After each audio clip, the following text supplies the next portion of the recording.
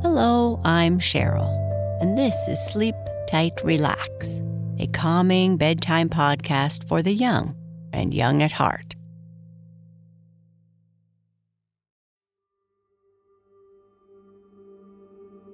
Our sleep story is the second part of Dame Grumble and her curious apple tree. In this part, Dame Grumble is back at the cottage with her son, and things are as gloomy as before. She has read that if she can cover her apple tree with a strong, coarse netting, it might be protected from the north wind and be able to give her the golden apples she wants. Dame Grumble spends all winter making the netting, while Freyo dreams of going back to the forest. But before we continue with our story, let's take a moment to relax.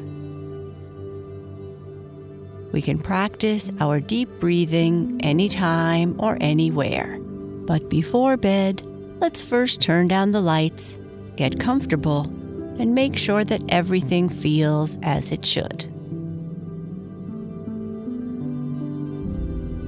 Now, close your eyes if you'd like, and we'll begin with a few slow, deep belly breaths.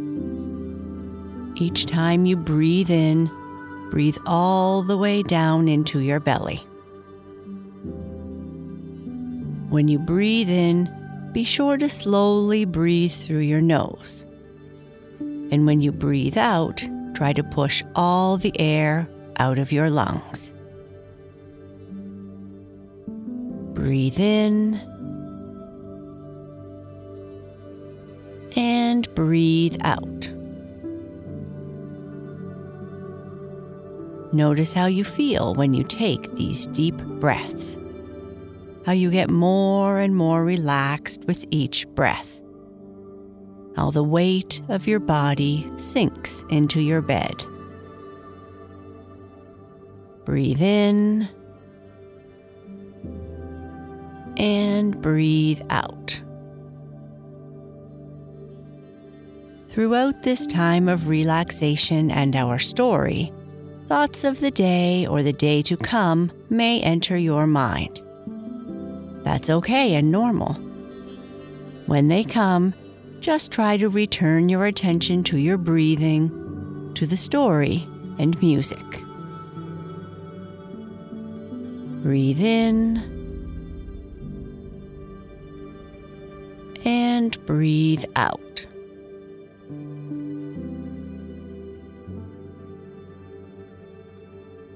Perfect. Let's continue with part 2 of Dame Grumble and her curious apple tree.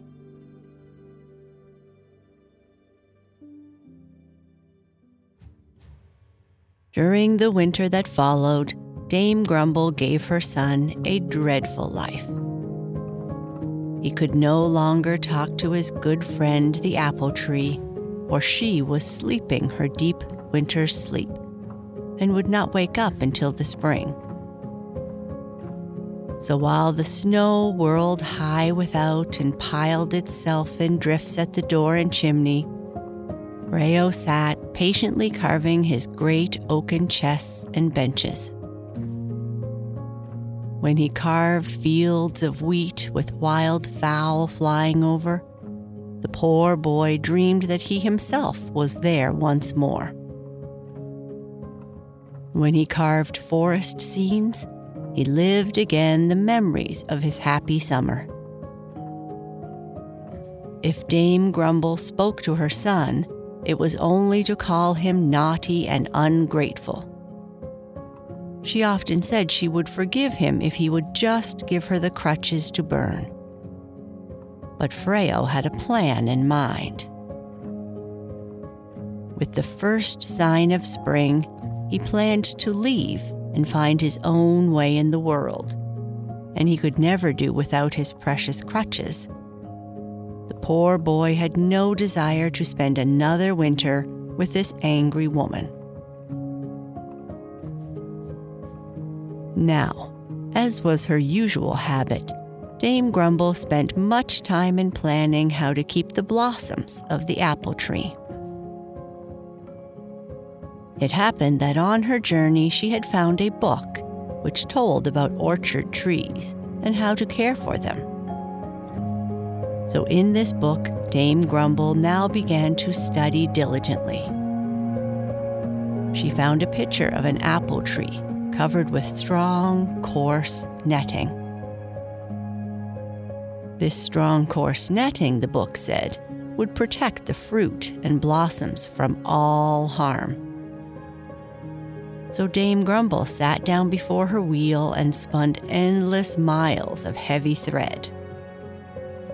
From this, she next wove yards upon yards of strong, coarse netting. Frequently, Freyo begged his mother to stop this useless job. The north wind would soon tear the whole thing into shreds, he said. You may be sure Dame Grumble always had a sharp reply for him. If I had a son who was a comfort and a blessing, I have no doubt that he would have long ago found a way to save my precious blossoms from the north wind, she would say. I dare say, too, that I would have had a harvest of golden apples long ago. Even now, I might be living in some beautiful mansion with others to do my bidding, and a different carriage for every day of the week. So the winter dragged on wearily. At last, the snow began to melt, and the sunbeams started to make bright spots on the kitchen floor. The hedges here and there showed patches of green leaves. The birds returned from the southland where they had gone for the winter. Forget-me-nots and brown bells blossomed around the apple tree, and the green grass for miles around was thick with yellow buttercups. It was then the apple tree woke up from her winter's sleep and decked herself in clouds of fragrant pinky white blossoms. Then it was that Dame Grumble went out of her cottage with yards upon yards of strong, coarse netting, with which she covered her favorite tree. Seeing the bare places that marked the 2 missing branches, she cried out again that she was a sad, sorrowful woman and had too many cares. While Dame Grumble was busy, Freyo unlocked the cupboard where he had hidden his precious crutches. But oh no, the wood of the apple tree was not suitable for such use, and the crutches fell to pieces when he touched them. Freyo tried to mend them here and join them there, but it was no use. They broke again in other places. Now, when Dame Grumble learned this, she said it was a punishment for Freyo's disobedience. However, she took no more interest in the crutches. She did not bother to burn them, and there they lay in the cupboard for a long time. You will listen to your mother next time, I guess, she would often say, and point to the useless broken crutches. Now that spring had come, it was not long before Dame Grumble's old enemy, the North Wind, came also. Shouting and hallooing, he blew over the fields and forests one sunshiny day. And when he reached the apple tree, he stopped still in amazement. Ha ha ha ha ha, laughed the North Wind. Who has so cleverly covered the apple tree? I have, shouted Dame Grumble from within her cottage, where she had run to hide. Now you had best be off, or you can never undo this strong, coarse netting I have woven. It is tied in 1,000 tight knots. Ah, is it indeed, Dame Grumble? Asked the North Wind with mock politeness. Will you kindly have patience for a little until I try my skill? And with that he blew a blast that unloosened all the yards upon yards of strong, coarse netting and bore them off like puffs of thistledown. Dame Grumble's heart sank. But strange to say, the north wind did not blow away the blossoms of the apple tree. Instead, he lingered about the cottage until night fell and played all manner of tricks to bring Dame Grumble running out. He blew soot down the chimney and blackened the clean, scrubbed kitchen floor. He put out her candle when she had lit it for evening and whisked her clothes from the hedges into the fields and far away. Not one word of anger or scolding would Dame Grumble utter, even so. If the north wind would spare the blossoms of the apple tree, nothing else mattered. At last the north wind grew weary of his teasing and left. "Just you wait, Dame Grumble," he called in farewell. "Some day I will catch you unaware, and I will carry you off to that desert island that waits to welcome you as Queen of Grumblers." Then he blew on his way. Dame Grumble waited, afraid that perhaps he would return, but the north wind returned no more that spring. The blossoms on the apple tree began to wither, and soon tiny fruit began to form on its branches. It seemed at last as though Dame Grumble would gather the harvest of golden apples for which she had longed. But even so, this angry, fault-finding dame was not happy. "Alas," she often mourned, "if I had had this strong, coarse netting years ago, I would have had many a golden harvest long before this. Without doubt, this covering has a charm above the power of the north wind. If I had a son to help me, I think he would have thought about it long ago. But, Mother, I cannot help it that I am unable to walk and cannot help you," sighed Freyo. "But you can help it when you are naughty and don't listen, and that you were when you cut the 2 fat branches of the apple tree.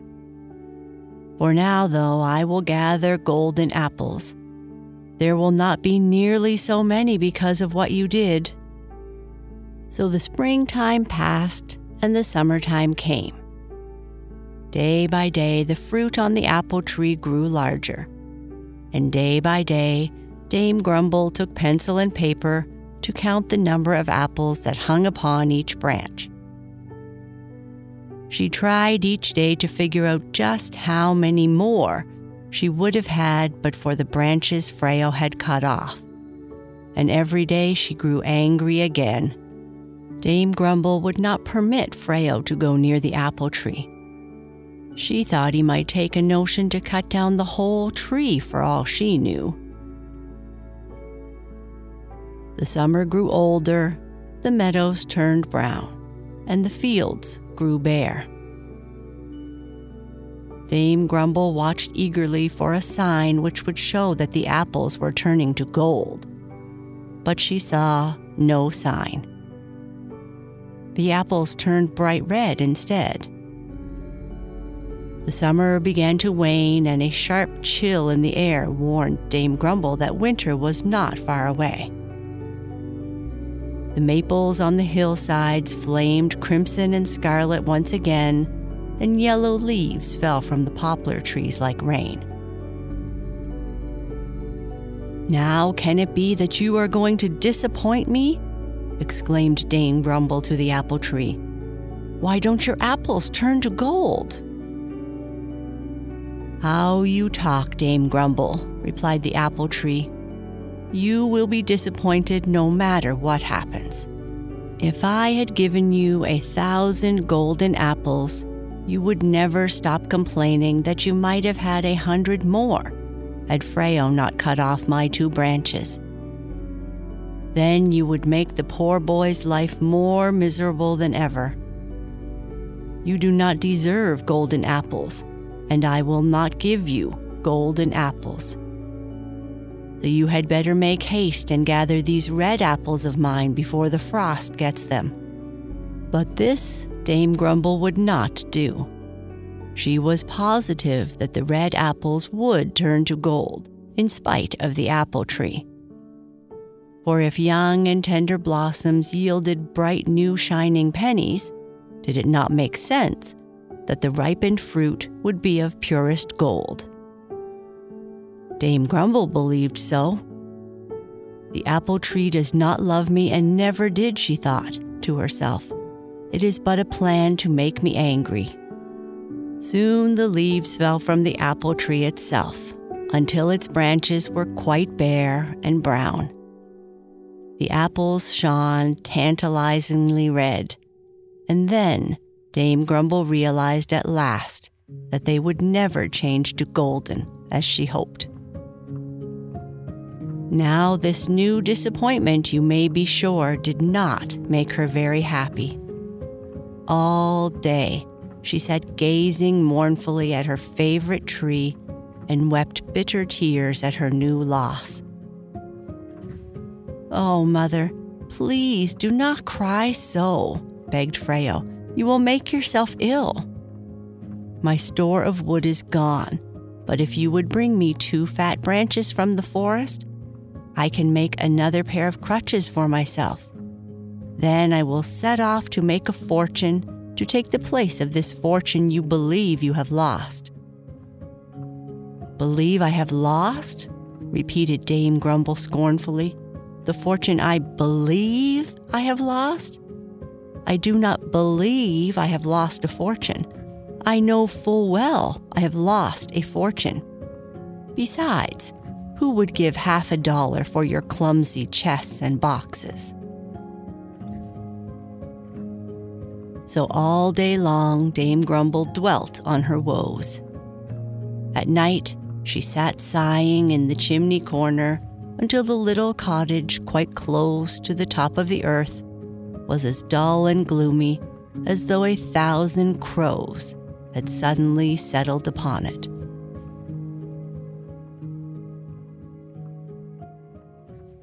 And that is the end of this part. Good night. Sleep tight.